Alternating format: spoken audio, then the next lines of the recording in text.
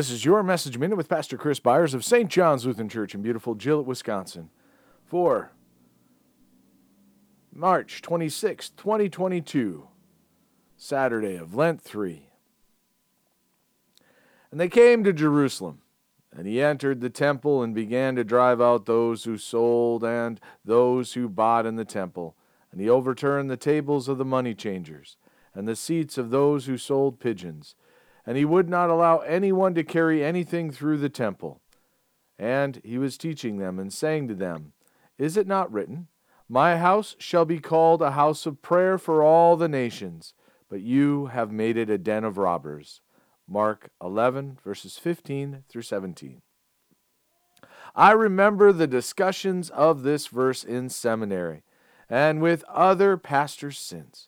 Sadly, this verse is often turned into an anti-capitalist trope for some, and for others a way to criticize the churchwomen or missionary support group for fundraising in the church. This is not what Jesus was speaking against when he entered the temple.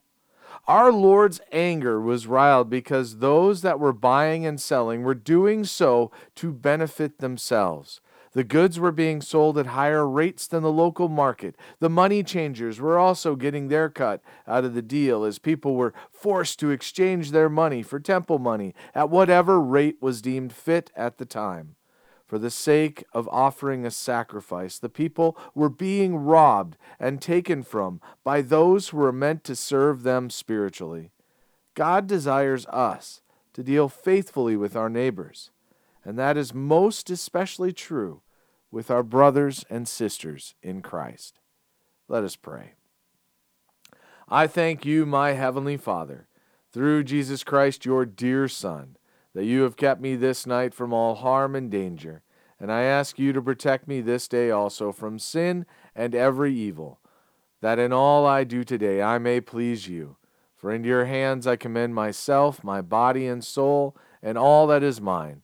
Let your holy angel watch over me, that the wicked foe have no power over me. Amen.